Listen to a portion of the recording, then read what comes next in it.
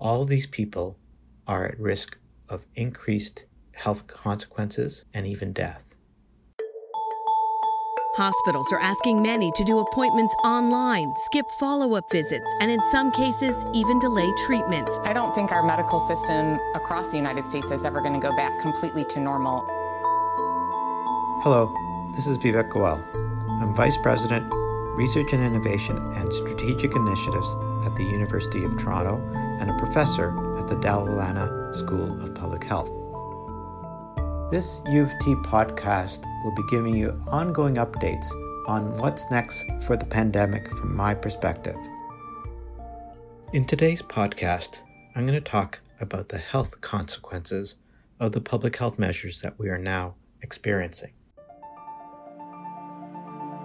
The debate about reopening of society is often framed as one of health versus the economy.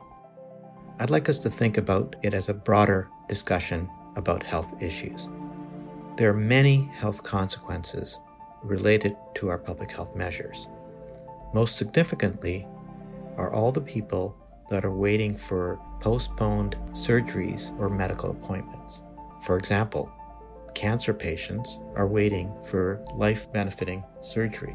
There are also patients who are newly diagnosed or suspected for cancer who have not yet had the diagnostic test to confirm their cancer.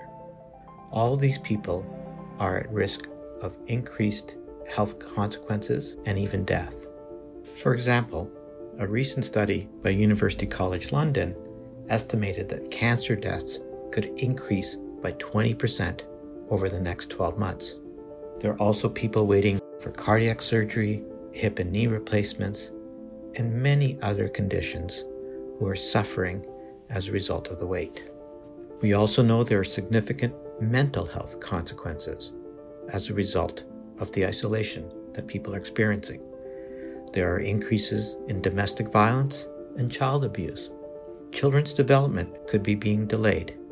This is one of the most important indicators of lifelong success for children.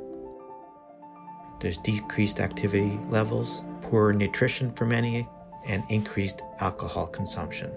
All of these are risk factors for increased chronic disease. And finally, let us not forget that economic recessions themselves lead to increased death rates. So, as rates of COVID-19 go down, we need to carefully balance the consequences of continued public health measures versus the consequences of COVID-19, and not just frame it as an economy versus health issue. In my next podcast, I will talk about living in a world with COVID-19.